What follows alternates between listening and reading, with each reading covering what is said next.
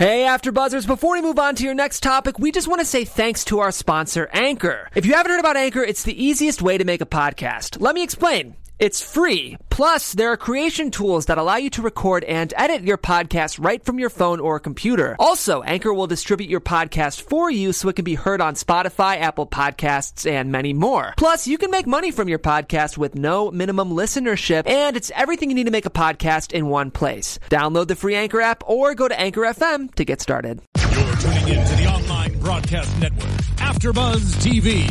Over 20 million weekly downloads in over 150 countries, and your number one source for after-show entertainment.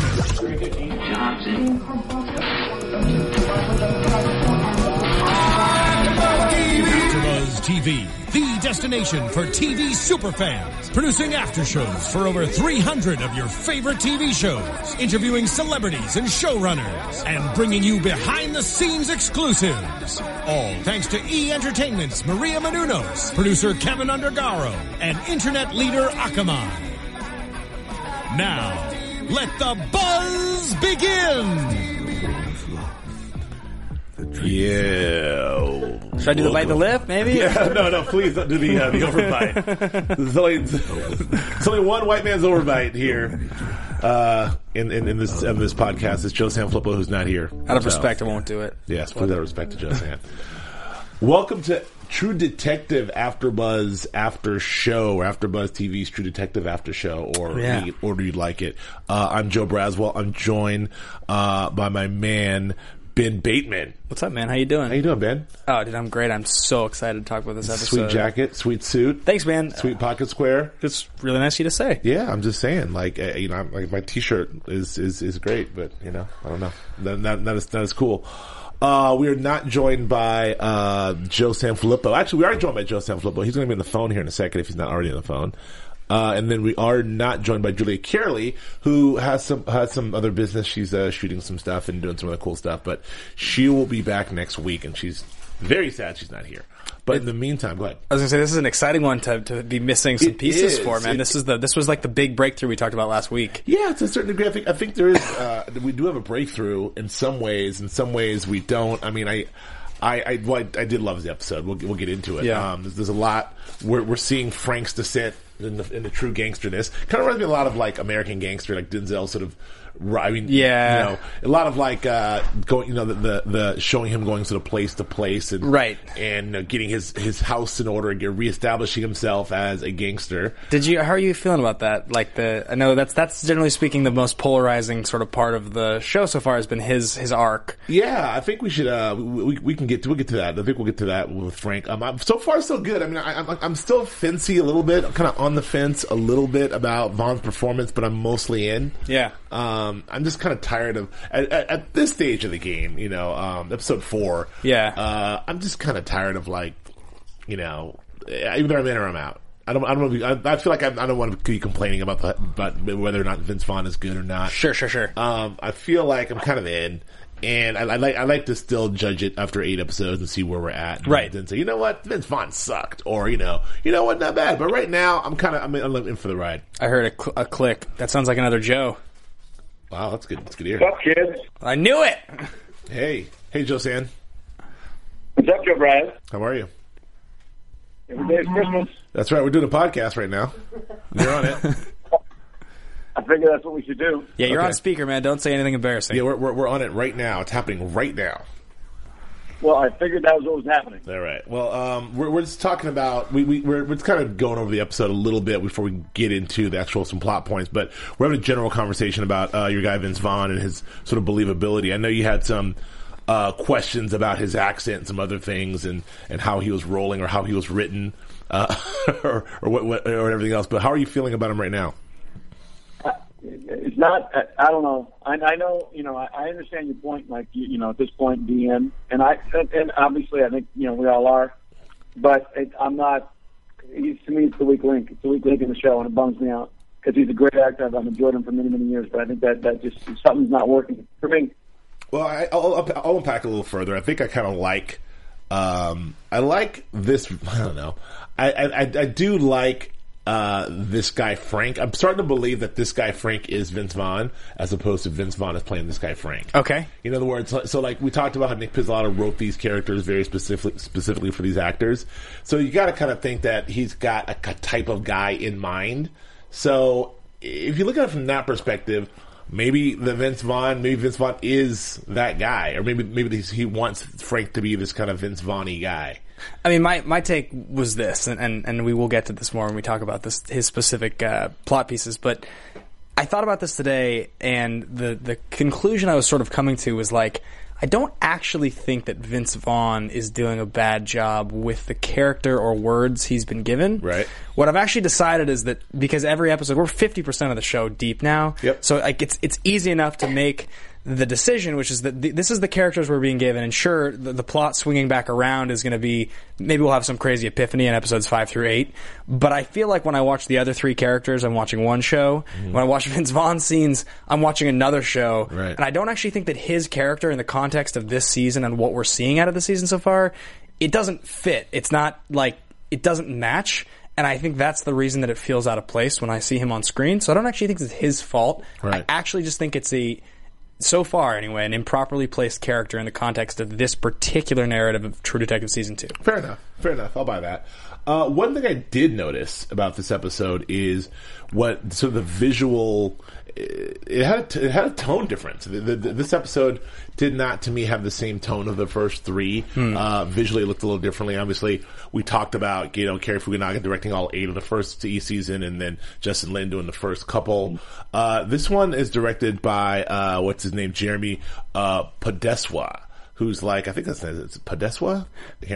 Sure. But he's like an HBO sort of A-team guy. He's done right. a few Game of Thrones and a few more coming up in 2016. He's done a bunch of Boardwalk Empires. He's done a couple of Ray Donovans. So he knows what he's doing. He's very good at TV stuff. He's done some Newsrooms, The Tudors. So he's kind of like, he also has that Iwo Jima battle in the Pacific, right? That's like one of his big claim to fame. Yes. Like a huge acting set piece. Yes, exactly. So what I noticed about this immediately as I'm watching this is like, I don't know, I feel like there's a big action set piece coming, because I feel like this is, I didn't really love the way the sort of the just the normal dialogue and everything else was directed the rest of the movie. I thought it was kind of flat in this episode. But he's really good at directing action. Yeah. As we saw, sure. He had a wonderful action sequence in the back. The rest of it felt kind of flat to me. Like, usually, True Detective, you can expect, pretty good dialogue, some outstanding acting, great writing, and dialogue, same thing. And then, like, visually, you're seeing some very cool set pieces, some very cool, aesthetics. That's what we're used to from season 1. And even episodes 1 and 2 did that, and a little bit of 3. This one, not so much. This one just felt like episodic television until the shootout, in my opinion. Sure. And Joe, did you tune into the visual style of this one at all, or are you cool? Well, I said this last week, and I don't know how much of this is just because this is set in L.A., and so there is no mystery to me. Right. If you said something in Louisiana and you tell me that this is, and you show me something bizarre and interesting, I have no experience with it, so it's interesting. L.A. there's no mystery here for me, but I don't feel like it's that cut and dry. I think that there is that little hint of what made last year so unique is kind of missing. Okay. And I don't feel like it's appeared. I don't think that anything is wrong with it. I just think that one extra thing that was so right last year just hasn't happened.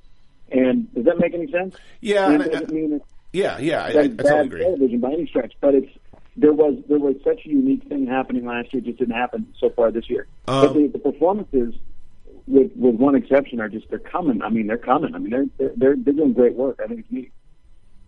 Well, I mean, philosophically, I mean, we will get into the episode. I mean, but philosophically, is it? I mean, are we overdoing it in general with the comparisons to season 1? I mean, season 1 was great. It's encased in amber. It sits there. It has a few detractors, very few loud detractors. Andy Greenwald being one of them. Sure. There's a lot of detractors, but mostly season 4 is largely well received and largely considered like fantastic television. Season 1, you mean? Season 1, yes. So season 2.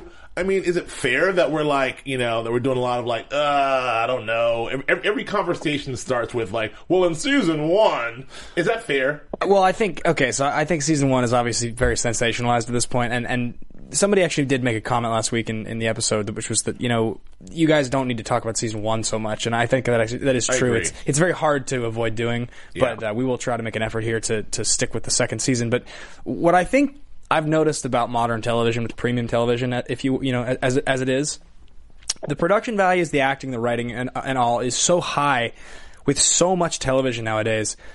Most any show that you hear a good thing about and you flip on the first episode on Netflix, you'll get hooked. Yeah. That's how these things work. Even if the quality level is not, all-time high kind of level, you'll watch the whole show for the most part, unless you are so distracted or too busy to do it. So if you think about True Detective Season 2 in the sense that this is a very good show, and if we didn't know anything about Season 1, if this was just a standalone first season of a new show, which it could be because of the nature of the show, you would be very much enjoying this. We'd be singing its praises. Yeah, exactly. All the time. It would be quite honestly probably pretty incredible to us. Right. I just don't think that like season 1 at this point we weren't saying the same thing that we said in the end. Yeah. So I'm happy to not say another word about season 1 this episode. Because people forget. Season 1, they're like, I don't know what's happening. Yeah. What is this show? And then it's like, oh, it's the best show ever. So let's give it a chance. All right, enough about that. This show's happening. It's great. We get a little more character development. Let's start with our guy, Officer Woodrow, Paul. Yeah, so this was exciting for me because I'm a big Taylor Kitsch fan. As I mentioned, you wanted to see Taylor Kitsch, in his Speedo. Was it Speedo? What was that? I don't know what he was wearing, right. but don't act like you don't know. I know I'm a Taylor Kitsch guy too. Sorry, but like last week, I made mention in the predictions that I felt like there was going to be a big push in this episode. You were going to see one of the characters, the two sort of silent characters, Frank and Taylor Kitsch, Woodrow, the two that seemed like weren't really sure what they were doing yet, break out into a new direction. So that clearly happened with him in this episode. This was like a big moment for him. It's also nice that they gave Taylor Kitsch some real material. Like he's famous for just kind of grimly staring and just saying something like this. Yeah. Like that's what he does. That's what he's famous for doing, and he's very good at that. But the tears and the he was so despondent after blacking out and doing that. Like I appreciated it, and I also made reference last week to the fact that it was interesting when you see handsome people in weird dramatic situations like this, where a lot of the characters are very ugly. And you always wonder what's the point. You're aware you're casting somebody who's super handsome. In his case, in that scene that he has at the diner when he gets crazy eyes, he was a very ugly character in that moment to me. Right. And I was like, okay, this is the reasons. Well, let's talk about what I agree I agree with a lot of it and disagree with a lot of it. Joe, I want to get to you in 1 second, but I just want to set up what happens. I mean, so we see Paul, and it's clear that he had a few drinks too many, and ended up with his friend, his old Black Mountain friend. Those blackouts I haven't known those blackouts in a while where you wake up and you're like, what happened? I slept with a dude. Right. Oh, that happened last night. Yeah. But except for that camping trip, Joe, we always talk about, but the last time. But that, it was kind of, interesting because he wasn't like, I'm going to punch this guy in the face. He was clearly distraught. Yeah. He had to get out of there. He's kind of like knew this happened. He knew that he found himself there. Right. But it was just an interesting development. And his sort of struggle was, his outburst outside, him trying to cover up for it, and calling Velcaro to pick him up. Yeah. It was all very interesting. I have my thoughts on it. I didn't really love any of that stuff, actually. Really? No. But before I talk about it, Joe, what did you think of that? I think you're totally wrong. I thought that was great. Good. I thought that worked like gangbusters. I love Joe. Same page. He's great. Keep going. Sorry. I thought that just went off like gangbusters. I mean, when he woke up completely lost, completely confused, and you saw it dawning on him like, oh, I know where I'm at. You could see it in his face. I did not wake up in the house of a woman. You could see it just hitting him. Like, damn it, I did it again. And of course, confirmation when he goes out there. And the need to leave, the need to run. Most of us have felt that in some way or another. Probably not to that specific enough, but we definitely felt like hey, I got to get the hell out of Dodge. Sure. And then that cab ride, the shame not, you know, and it was so specific. The work was so clean because it was very clear that if that was a woman, he would not feel that.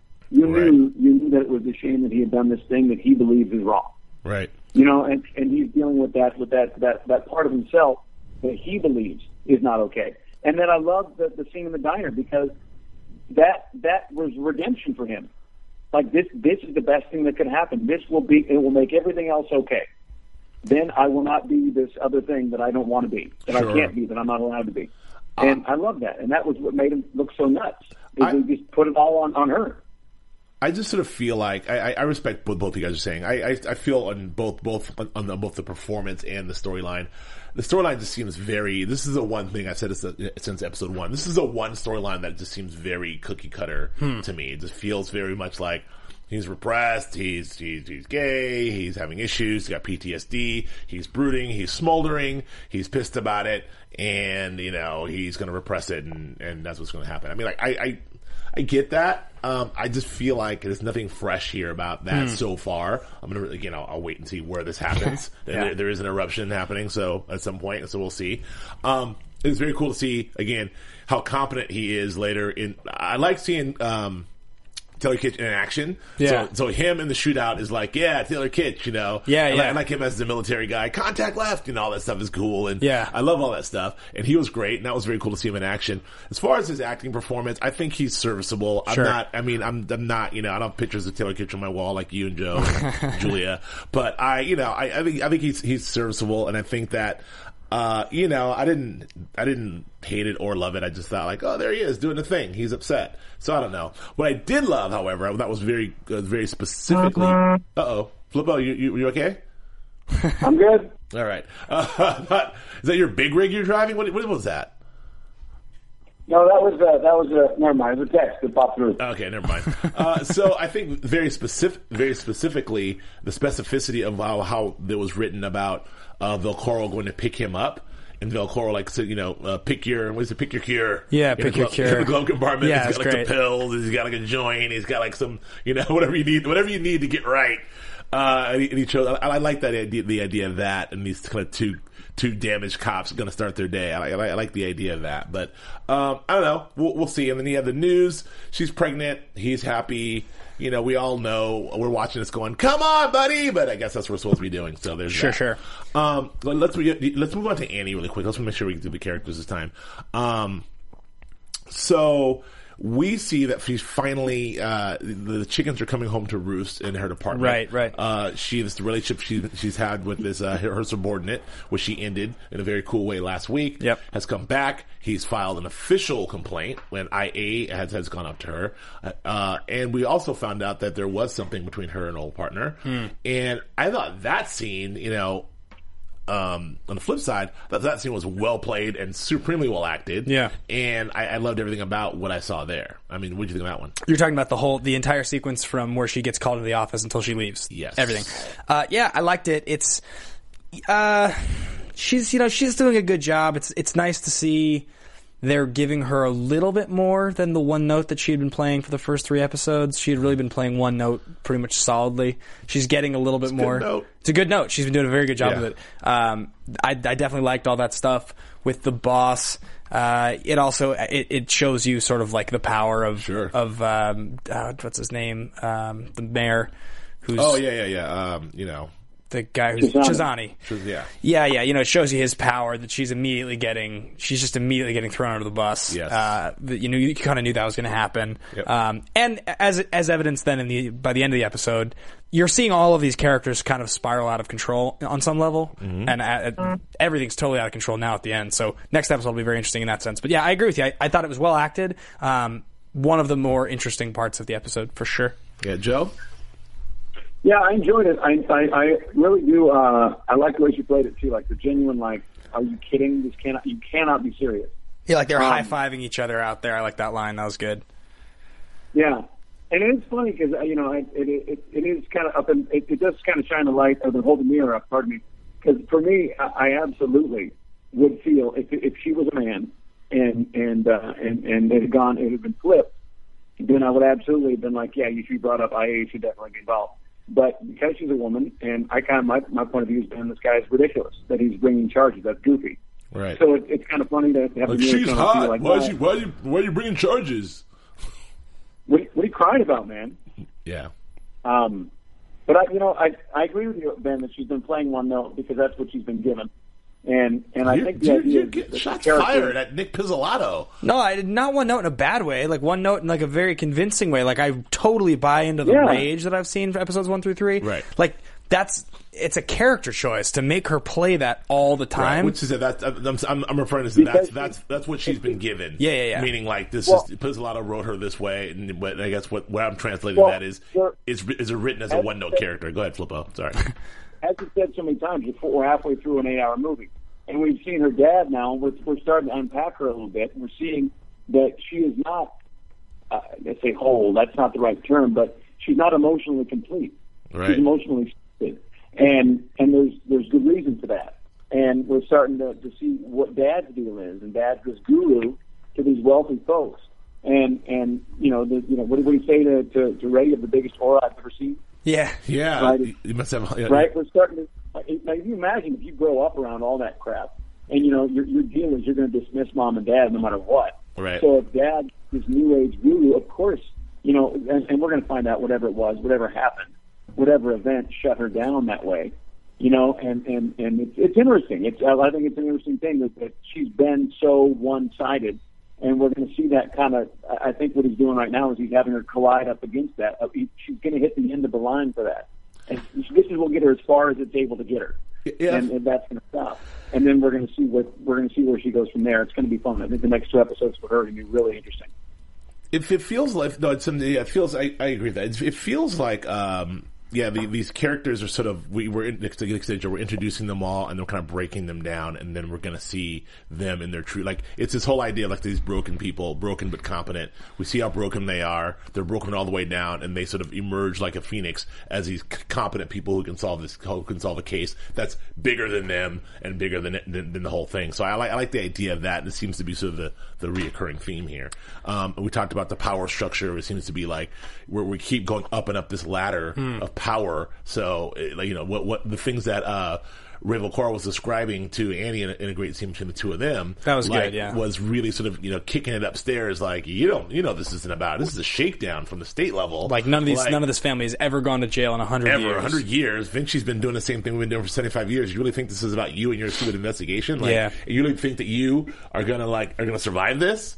Like, which answers a question I think we had in episode 2. Like, why are they putting these two? Like, why are these 3 the best people for the job? We know why Ray's on the job because it's part of that thing. Right. But like, Annie's not exactly the belle of the ball in her department. No, yeah.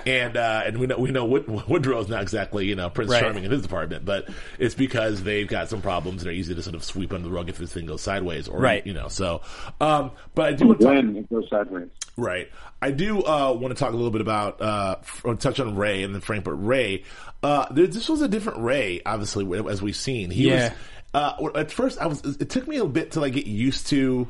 I was a little shooken by like just how awake and animated he was in this one. Yeah. And I was kind of like, what is Colin Farrell doing? He's playing this guy totally different. He's got like his accent's more prominent. Like, this is weird. I don't understand what's happening. And then I realized, he's like sober. Yeah. Like he's not in the bag. He's not high. He's not drunk. We see him in the first 2.5 episodes, 2.5 episodes as a complete burnout. Yeah. And now we see him like on the job, like, and so, and really getting it together, even though he has all the goodies in his glove compartment. Right. He's getting it together. And so that kind of pseudo pep talk he gave, Woodrow was great. Yeah. And the cool kind of perspective on the way this thing is run as the elder statesman of statewide corruption and how this thing is run to Annie. I thought all that was great. I mean, this is sort of like Ray is coming off as very competent as a detective and as a partner and as a as a dude so far, right? Yeah, well, they definitely did something pretty interesting with that, right? Because we talked about who was the most sympathetic character to this point last week, and I believe, unless I'm wrong and remembering this incorrectly, but I believe I said that he was the most sympathetic character. I felt that he was the one that you were sort of supposed to be rooting for, and at the end of this episode, I now sort of felt like that's the guy whose story I'm watching. Like, in the sense that there's 4 main characters, but like, as you said, you sort of feel like Woodrow's is tertiary a little bit, and you feel like, Ani is she's like sort of the counter to him, and most of us feel like Frank's story is kind of just like, what the hell's happening? I don't know what that's doing in this story. But with Ray, that's the story that when he's on screen, I'm sort of expecting the big breaks to happen. It's like you want the end of the story, you want him to come out okay, I guess. Right. And this was the episode to me where the most that I felt so far in the show felt like I had a character that I was rooting for. Sure. I mean, he was dead in episode 2, so we're all rooting for him now. Like, every day he's walking around, we're like, yay. We talked. I want to hear what you have to say, Joe, too. But we talked about his kid. Like, he's going to give the kid up. How he's going to go along with his mom's thing. Like, I thought that was a really sweet, gesture, giving the kid his grandfather's badge, and this is what this means. Yeah, and then not causing a ruckus, really like hiding in the bushes and kind of like, I'll let this family life alone. I mean, are we seeing? I mean, were we to believe that he's sort of letting this thing go and kind of like, I'll see my son on my terms, but I'm not going to make any official noise? I mean, I don't know. But Ray, Joe, what's your take on that? I also want your take on just sort of what we think of this Ray, the new and improved Ray. Well, I think he's making some grown-up choices, right? I mean, that's the idea.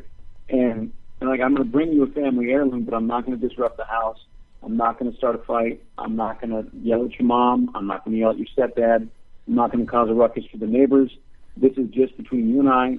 This is me. I got some clarity right now, and I'm going to make an adult move on this. And I'm also going to take the opportunity to tell you, I may not be around much right now because maybe I'm not any good for you. That's some adult stuff. And you can only really make those choices when you're sober. You're not reacting. You're actually making some choices. I think they're really playing it just right. I feel like again, what you said was right on. I feel like he's the main true character. He's the character I'm really pulling for.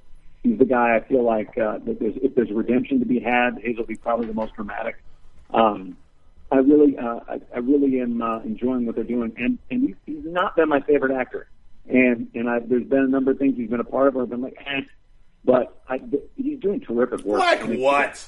Like what, Joe Flippo? Colin Farrell? That guy touches everything and turns it into gold. SWAT? Loved him in SWAT. What else? Exactly. Phone booth? Phone booth. Really, all right, I was riveted. Keep yourself on the phone. Trying to have an argument, just making a point. I know. I'm trying to argue, Joe. Impressive. You're not here. I need to argue. I don't know. Ben and I we don't argue enough. I wanted to just touch on something really quickly with Velcoro. I got distracted, so I'm actually going to toss it back to you and interrupt you in just a second when I remember. Do it. Go ahead. Oh, okay. Never mind. I'm sorry. Here I am. Well, I agree. Well, I do want to. We can go back to Velcoro in a second, but I want to talk about Frank a little bit because, as we said, you remember. I do remember. I think it's funny that he's sober, but the scene with Vince Vaughn, he's still drinking a beer. Yeah. So it's like he's like, you're not completely wasted. Your head's not falling down while I talk to you. You're just drinking a little bit. Yeah, well, it's one of those things where it's like, these folks who are like I'm not drinking. I only had like 3 beers. Right. I only had like three beers. What's that? That cracked me up. That was like, that's like a true sign of an alcoholic. Yeah. Is like, I'll only have 2 or 3 or 4 or 5 beers. Yeah. And then I'm fine. But I'm not really drinking. Ben, I want you to look across the table, Ben. I've never had that discussion with that man sitting across from you ever. Never. What happened? Who? Not even one. All right. What about when you guys were on that camping trip? Hey, there was there's a lot more than. Never mind. All right. So Frank. So yeah, you mentioned this before about Frank and sort of the real estate he takes up within this landscape of True Detective. I mean, it's almost like you have Frank, like 50% Frank. And then 50% the other 3 characters. Yeah. Which is like, you have 4 main characters, but Frank has taken up a lot of real estate within this world so far. So I think that's kind of part of the issue. It's like, because he is so much of the story, like so much of the time we spend with this show, we spend it with Frank. Like, you really want him to be great. Now, that's probably my only thing. I don't know that he warrants the time that we're spending with him so far. Yeah. But I will say that what I'm realizing is, I think I touched on this last week, what I'm realizing is it was set up as sort of, at least I thought it was, that Frank's over here on one side as the bad guy, and then the cops are over here as the good guys, and it's kind of like Frank's the weird supervillain, and these guys are the Justice League trying to fight Frank. Like, that's how in my naive brain... At the beginning, sure. At the beginning when I saw the problem, I was like, oh, he's the villain, and these guys are the heroes, and it's like Lex Luthor. But then what we're coming to realize is they're like, he may be actually one of the detectives in his own way. Like, he's got a mystery to solve himself. Like, who is out to get him? You know, and he's got an arc himself. Like, he's from rags to riches to rags and trying to climb his way back to riches by going back to crime. So that in and of itself is almost an interesting anti-hero story about Frank. I mean, I would almost sort of watch a Nick Pizzolatto written TV show about Frank in theory, you know. So I do, and it's all connected, obviously, because Velcaro, and you know, he's connected to the murder and City of Vinci. But I don't know. We're seeing him. We're spending a lot of time with him at home. We're getting to know a lot more about his fertility and his wife's fertility than we probably want to know. We know that he's not going to adopt. We know that he's a little bit racist. You know, sure. You know, the first the avocado farmer. Yeah, avocado farmer. I thought you people. I forget how he phrased it, but like, so you'd be able to tell the dirt on your fingers. I thought you guys are. You know, one of you. Yeah, I thought one of you be able to tell this one, and then in the other one, he dropped another sort of slur. You know, and so he's which that's the character. Sure. I don't know. I mean, I'm buying Frank as a tough guy. I'm buying Frank as a guy. He went to I think it was the Armenian gangsters. Yeah. And then, you know, I like that conversation. I'm believing him. Yeah. I don't know that I care yet. Like, the debate of like, is Vince Vaughn good? Is he not good? What's going on? What's Vince Vaughn? Is he pro-conform? I'm like, yeah, Vince Vaughn's doing okay, but I don't know if I care about all this stuff. And, I mean, again, hopefully by hour 8, maybe I will, but I don't now. Joe? I completely agree with you. First time in how many years? I completely 15. agree with you. Okay. I do not care about him right now. I don't even care about his wife. I don't care about their problems. I don't care about anything with him. And that, I think, is ultimately maybe worse than whether or not we agree the dialogue's working or whatever. That's all technical stuff. But if I don't care about the character, then I think you have a real and maybe that's the intention. If that's the intent, great. But if it's not, then we're missing something. And I'm not pulling for Frank. I'm not rooting for Frank. And I'm not, I don't know, like the perfect teeth line I've never been intimidated by someone telling me he has perfect teeth, but it hasn't happened. So there's that. But I don't know. I'm not pulling for him. I agree with you 100%. I think that lack of empathy. If you're not making the audience feel for you, then something's gone wrong with the writing or the execution somewhere. Well, right. So there's two things that I noticed about Frank, and these I thought the most about this guy in this review. Like I said the thing earlier about I don't feel like the framework of this narrative. It really, in context, his character doesn't seem to fit. It really actually feels misplaced. Right. As you said, he takes up a lot of real estate. So I think that might be part of the problem, is that the story focuses too much on him. If it was if he had 20% of the story instead of 50% of the story, maybe he'd be a better character. Right. But, I mean, he's a touch point for everything, but like I guess it's more fair to say he's at the center of it. Yeah. Because everything sort of connects back to him. Sure. And the City of Vinci, but go ahead. So the first thing I noticed is I feel like every single scene I watch with him is the same scene over and over again. Yes. That's the biggest problem. That's a great point. I feel like I'm watching the same scene over and over again. Tonally, yeah. Like the way he's playing it's the same. It's kind of he's shaking someone down or he's kind of being upset and he's like, yeah, I need something else. I mean, even when we saw the eruption, even when we saw him get in the fight, he was kind of like, oh, Vince Vaughn's going to get out and fight. It's kind of like, hey, buddy, here we go. It just doesn't, it doesn't. So it feels like it's the same scene over and over again. And then the last thing is, I was racking my brain that I'm thinking, who could you have cast? Who can I think of that I would have been happy, in theory, if you had cast instead of Vince Vaughn? Mm-hmm. I could not come up with a single person that I felt like would have somehow done a better job with the character. Right. Like, I couldn't come up with anyone. Yeah. That's a problem. Yeah. Well, again, written for him, so sure. I mean, the episode maybe if it was someone else, it'd be written for someone else. But yeah, I don't know. It's hard. I mean, it's hard. I mean, it feels like it reminds me when Tim Robbins kind of plays the bad guy. Tim Robbins is also sort of tall and a great actor, but he has sometimes he'll play a baddie or a bad guy and a tough guy. It's like the same kind of stoic kind of approach to it because he's not really erupting. He's not cursing anybody out. He's just kind of like menacing in a weird way. But I think that's what Vaughn's missing is the menace for me. Sure. Like, I believe him as a toughie. I don't believe him as a menacing cat. But I think he's getting there. Joe, anything else on Vince Vaughn? No, I mean, I've said my piece about it. Okay. I'm really pulling for him as an actor, and I'm pulling for the show.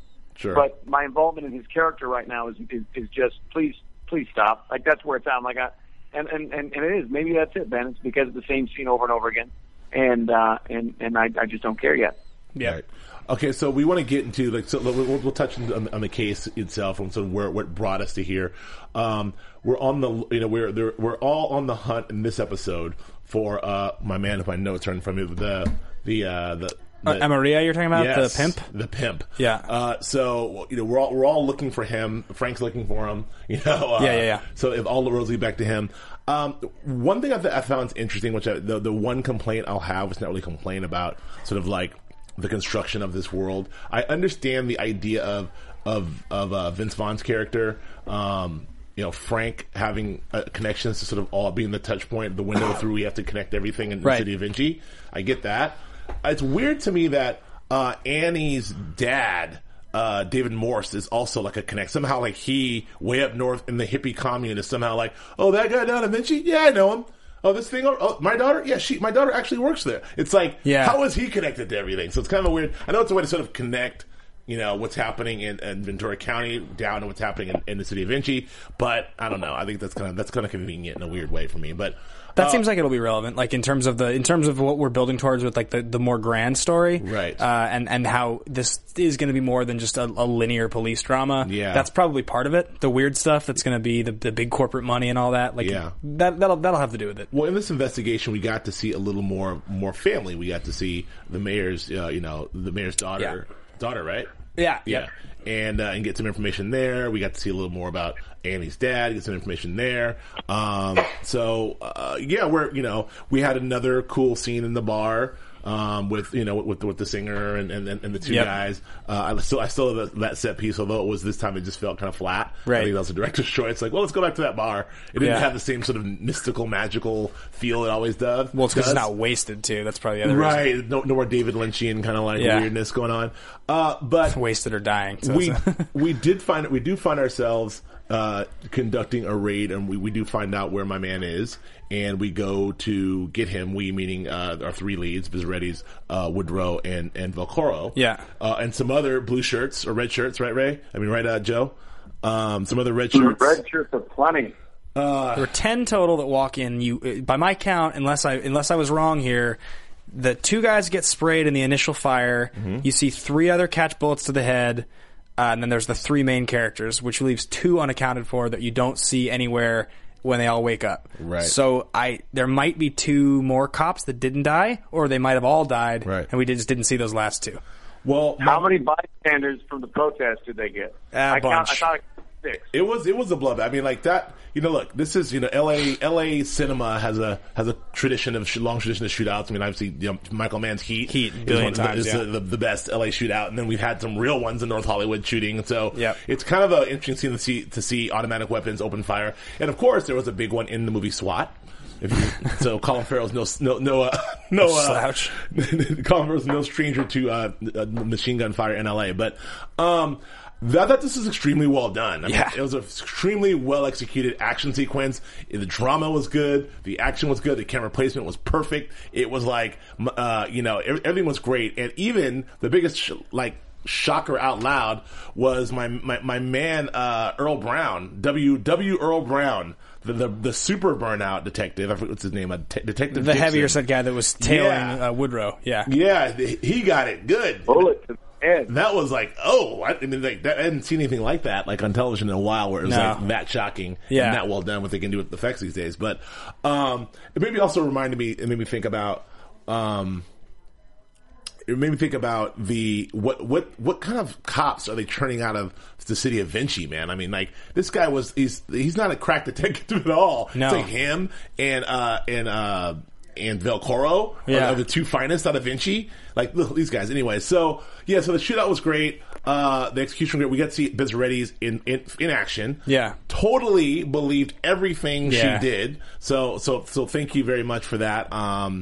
Rachel McAdams and Colin Farrell's capable. We saw them basically take. Was it a cookhouse up there? Is that why it blew? We weren't really sure, but maybe it seemed like it was a cookhouse. Well, maybe we later found out it was a setup or something. Yeah. But this was one of the better sequences I've seen, and the last I'll say, I'll let you guys talk about it, is this is also, you felt the need for them to do something, because obviously episode 4 was when we got our tracking shot last year. Yeah, exactly. So we're going to get something in episode 4 this year. So I thought it was great. So, okay, a lot of complaints swirled around Twitter and the internet about how they were just trying to sort of copy the formula for season 1. But ask yourself the question, in an 8-episode show, you need to spend the time initially to develop your characters. If you want your first big action set piece, episode 4 is right around the time you'd expect it, about halfway through, to kind of turn up the heat. Sure. So I don't actually think that there's any criticism there in terms, if you're 16 episodes, you have a little more freedom, but 3 is early and 5 is late. Yeah. So 4 is kind of perfect.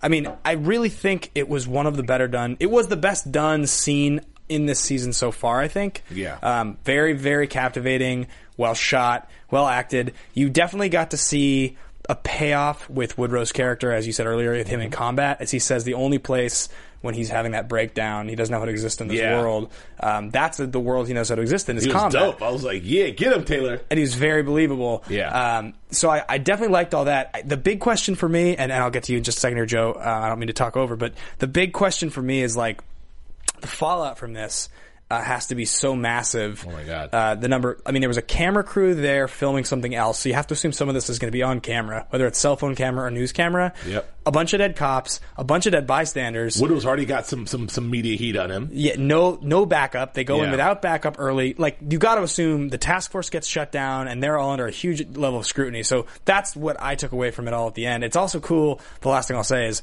I love that Colin Farrell and Rachel McAdams at the end, when she's put her knife away, they're just sort of shocked and in horror, and they're kind of pulling at their hair. And in the background, you just see Taylor Kitsch just looking really calm. Yeah. And he just holsters his gun. Yeah. He just holsters his gun. And like, doesn't need a blue pill for that. He's just so calm. So Anyway, what do you think, Joe? Well, I agree with you on all of it. And I'll go a little further on it. You know, it seemed like at the end, they were shell shocked. They were waiting for the adults, you know? Like the cops were waiting for the cops. Right. You know? Like, there's someone who's got to come and tell us what the hell to do next. And you're right about Woodrow, because this was the first time since we started this mess where he was absolutely not forced to make any decisions. This is just reacting. I've been trained for this. I'm totally comfortable with this. I don't have to decide if I'm gay or not. I don't have to decide if I should be a part of this task force. I don't have to decide if I just have to not get dead. So this is awesome for me. Perfect. Right. But you know, it felt almost to me like the action sequence equivalent of a Family Guy joke. It went so much longer than I expected it to go, and the fallout was so much more dramatic. You know, there was usually with these things the raid is perfunctory. I thought we were one more step on the trail here, and all of a sudden it's a bloodbath, and it went on forever and ever. And can we add more? Yes, let's add more. Yeah. And it was something else. And like you said, they did not need to go early, so the fallout's going to be on them. It's going to be on the task force. It's their choice. And on the other side, I mean, the pimp guy's dead, and like, you know, there may be some there's no repercussions. benefit. There's no upshot. Right. They got nobody. Yeah. So. And I love the choice the production made to leave it feeling like real LA. You know, like usually when people shoot in LA, they filter the hell out of it, or they wet the concrete enough so they get some better bounce, some better light balance. But this, they didn't really do that. It felt like there was a real live shootout in LA. It wasn't a Tony Scott sort of job where it's like oversaturated and you got some. Yeah.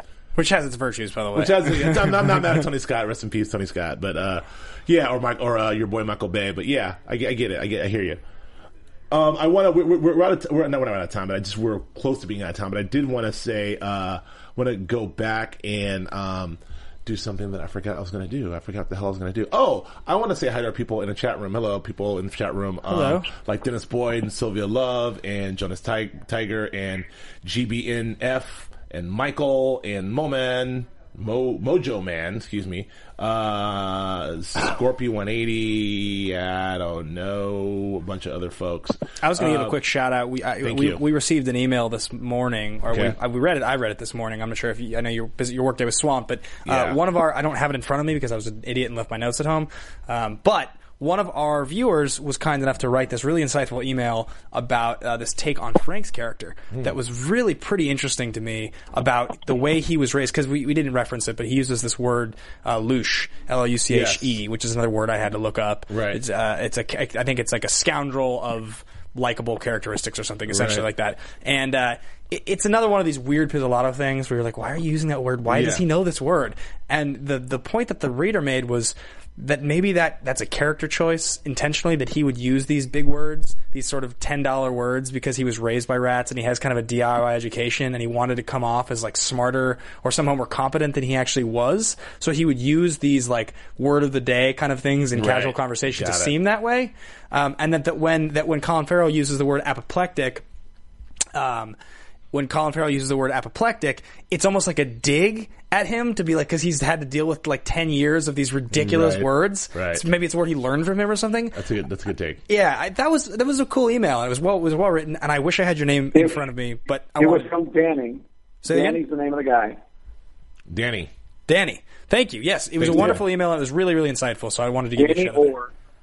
And yeah, very much. You were saying like maybe the character is very much like Stallone's character in Oscar. Learn a good word every day. Yeah, that was a good email. It was a good point. I hope it all comes together and it makes sense. A couple of things I did want to touch on that we'd have to touch on. That there's a investigation underway. We missed that point with Black Mountain, right? Which is a sort of like Blackwater-ish type, Well, yeah. So anyways, that's Woodrow's former military operation. Yeah, the private security, something. Yeah, in Fallujah and all these other places. There was some sort of scandal that happened where there was some awful atrocity that doesn't want to talk about. Something happened in a village. Yeah, and this is also when we're supposed to expect that his first blackout sex with his former. No, it's 3 days. It's the long blackout. It's a 3-day blackout. Yeah, Flippo's now was only like a day and a half. This was 3 days. But it's interesting of note that when he goes back to the hotel and he's mobbed by reporters, they say a couple things, right? So the first thing they say is, Officer Woodrow, is there any truth to the accusations of the accusations against Black Mountain operatives and like domestic violence or something like that, or violence against women? Do you have a history of violence against women? Is what they yell at him when he's running away. Yeah. It's something to that effect. I mean, don't quote me. I'm paraphrasing, but that's essentially the gist of it. So that's like supposed to be, I think, a portal into something, his character or those people or something. We're going to get to the bottom of what happened with the Black Mountain. Yeah. I'll crack the broke Black Mountain joke, which I already did. And the other thing that happened that we didn't really mention, in the conversation with Frank and Ray, Frank offers Ray another job, a way out. Hey, man, come be a gangster with me. And he says, "I'm not muscle." Yeah, that's when the trailer line of "Sometimes your worst self is your best self," which was the line we were all waiting for at some point. Yes, it sounds like an old Sesame Street song or something, like a song from Yo Gabba Gabba. Sometimes your worst self is your best self. I don't know. I'm not making that up. Yeah, Flippo, you got young kids. Does that sound like one of your songs? Yeah, that's definitely Yo Gabba Gabba. If you watch that show, you can feel like you're on acid anyway. So why not? Yes. And I think I think that's all we have. I'm wondering if I like the idea that Frank his use of like, I'm being pulled back out on the street. I like the idea of that. You're pulling me back out on the street. Yeah, I don't know. I'm like, I wanted to make a comment about your comparison. People on Twitter talking about it and all over the internet talking about they're copying season 1. Again, look, for me, I don't care. Like, again, I trust Pizzolatto. Like, I trust what he's he's doing. Whatever it is, great. I trust it. Do it. If he's like, you know what, I'm going to do an exact mirror carbon copy of season 1 from a structure standpoint, but populated it with new characters, put it in a new place, I'd be like, great. I'm not going to be like, you're copying your own stuff, dude. Right. So I don't know whether this is the thing, whether every True Detective for the next 6 seasons, episode 4, we get some sort of massive shootout set piece, I'd be like, I'll set my watch to it. I'm fine with it. Do we think, by the way, I want to touch on this really quickly because it is a little convoluted. When Woodrow's going to find his bike and he has his just fuck outbreak, his screaming, and his bike's gone, are we supposed to expect that his bike was in fact stolen, or that he left it somewhere that he's going to regret having left it because he was blacked out, and that's going to come back? That's probably what happened. Yeah. They're going to find out. We picked this up at the rabbit hole or whatever. I don't know. So it was. You don't think that in fact you don't think it got stolen? No. I think he left it at the toolbox or whatever. I don't know. I also thought that scene was pretty funny with like him coming out and his old boyfriend from his Black Mountain boyfriend was like be who you want to be, and he's like, I DVR'd the game, eat some waffles. Yeah, that dude sounds awesome. By the way, the whole thing was just like, that guy sounds like an awesome boyfriend. He's got waffles ready. The game's I TiVoed the game. Have some waffles. Yeah, you were just I'm straight, but I'm like, hey, I like this guy. Yeah, I'll stay. The look in his eyes, and it's great. It's great. So.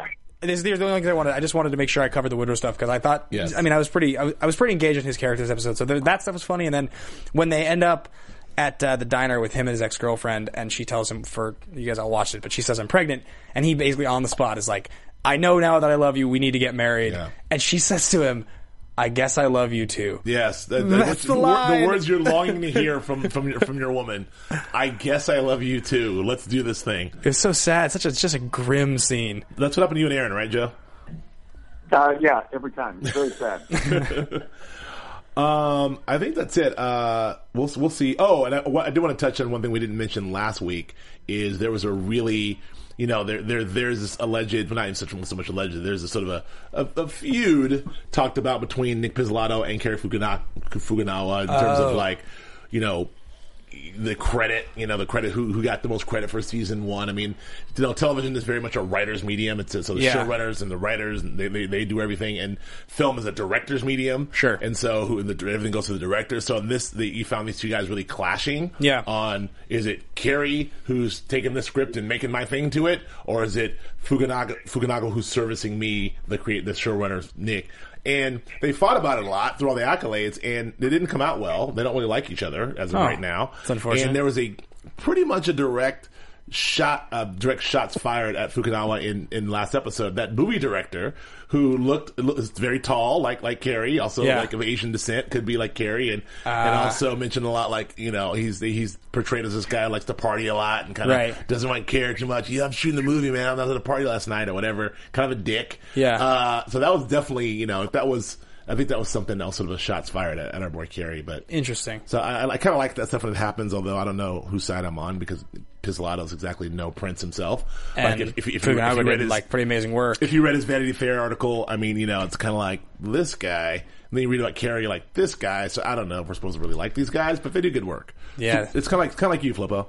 You do good work. I'm not sure if I like you. I appreciate that. Thanks, Brad. Sure. How about some predictions?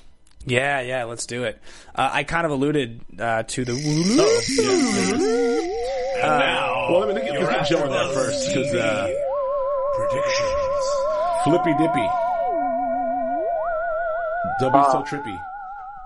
I think Rachel McAdams' character is in for a real next couple of episodes. They're going to be. Like I said earlier, I think her what we've seen so far of her character, that type has run its course. She can't get any further, and I think she's running up against that wall right now. I think that pushing through and going early, that was her call. This whole shootout is gonna come down on her head.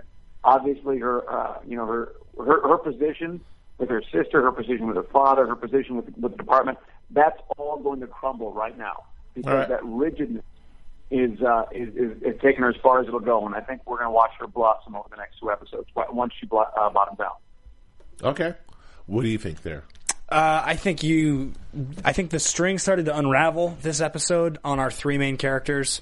If anything, I think that Frank will have to do more horrible things as the show continues. I think that seems like Pizzolatto doesn't have much interest in taking him in surprising us. It could be wrong, but I think he's just going to have to keep being darker and dirtier as a gangster, killing people and with his bare hands and whatnot. Yep. But I do think that our three main characters, the string has begun to unravel on their lives, and I think all three of them, it's just going to be a complete shitstorm next week. Like I think the task force gets disbanded for sure, and I think that like there'll be something that draws them in to stay on this investigation that is not the task force. That'll be forced to in some way. They'll have to. I agree. I totally agree with you. I think that the way through that is probably going to be somehow through Frank. I mean, I think that this is how I think they all sort of work together. I think Frank's obviously on this track and setting up something for a reason. I'm not saying they're going to work for Frank, but I think that the task force may or may not be over soon, but these guys are going to still work this case. And I believe that the forces are far beyond Vinci and far beyond anything. I think it's big California money. It's water. We're alluding to like what's happening to the land and how much money things are worth. And we still got more of this Russian guy to see, this Russian gangster to see. Whether or not Vince Vaughn's guy is. Whether Vince Vaughn's sidekick guy is dirty or involved with Russian or not. But my prediction is they will all be working together, Vince Vaughn and the three, to solve this larger case and take down Vinci. Which Vinci, I keep saying Vinci is exactly like Commerce, California. But it's not. It's actually Vernon. Someone said online, it's so Vernon. I was like, oh my god, it's so Vernon, California. It's actually everything about it, including the geographic proximity to Los Angeles proper, is Vinci. Vernon makes more sense. Gotcha. Anyway, that's all I got. Joe Flippo, where can the kids find you? You can find me on the Twitters at Joe Flippo, JoeFlippo, and my website is josephflippo.com. And Ben, where can they can find me at Ben Bateman Media on Twitter and occasionally Instagram. And you can find me at Joe K. Braswell on Twitter, Instagram, although I haven't posted anything in a while, and Periscope, although I haven't scoped in a while. I'm the same boat. I said scoped. But I'm going to get on all those things, I promise. Thank you for joining us. Thank you for making us the number 1 show on AfterBuzz, I believe, and the number 15 show on iTunes. We love you guys. Please continue to rate us on iTunes. Joe loves 5s. We love 5s. Thank you, all of you, for joining us in the chat room right now, and Mark and Sylvia and all you guys. And thanks for your comments. We'll see you next week. See you guys next week. Bye. From executive producers Maria Menounos, Kevin Undergaro, Phil Svitek, and the entire AfterBuzz TV staff, we would like to thank you for listening to the AfterBuzz TV network. To watch or listen to other after shows and post comments or questions, be sure to visit AfterBuzzTV.com. I'm Sir Richard Wentworth, and this has been a presentation of AfterBuzz TV. Buzz you later. The views expressed herein are those of the hosts only and do not necessarily reflect the views of AfterBuzz TV or its owners or principals.